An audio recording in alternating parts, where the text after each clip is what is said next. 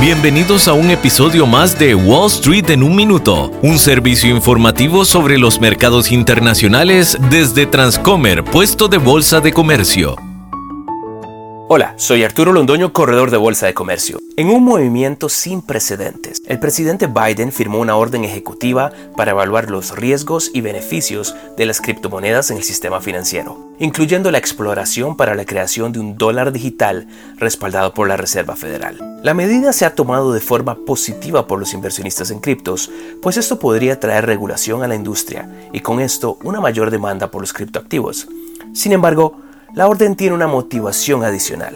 Al entrar a regular las criptomonedas, el gobierno estadounidense tendría capacidades sancionatorias sobre el uso de las mismas. Y esto es algo que ha tomado especial importancia en un momento en el que se intenta doblegar la economía rusa para que cese la invasión a Ucrania.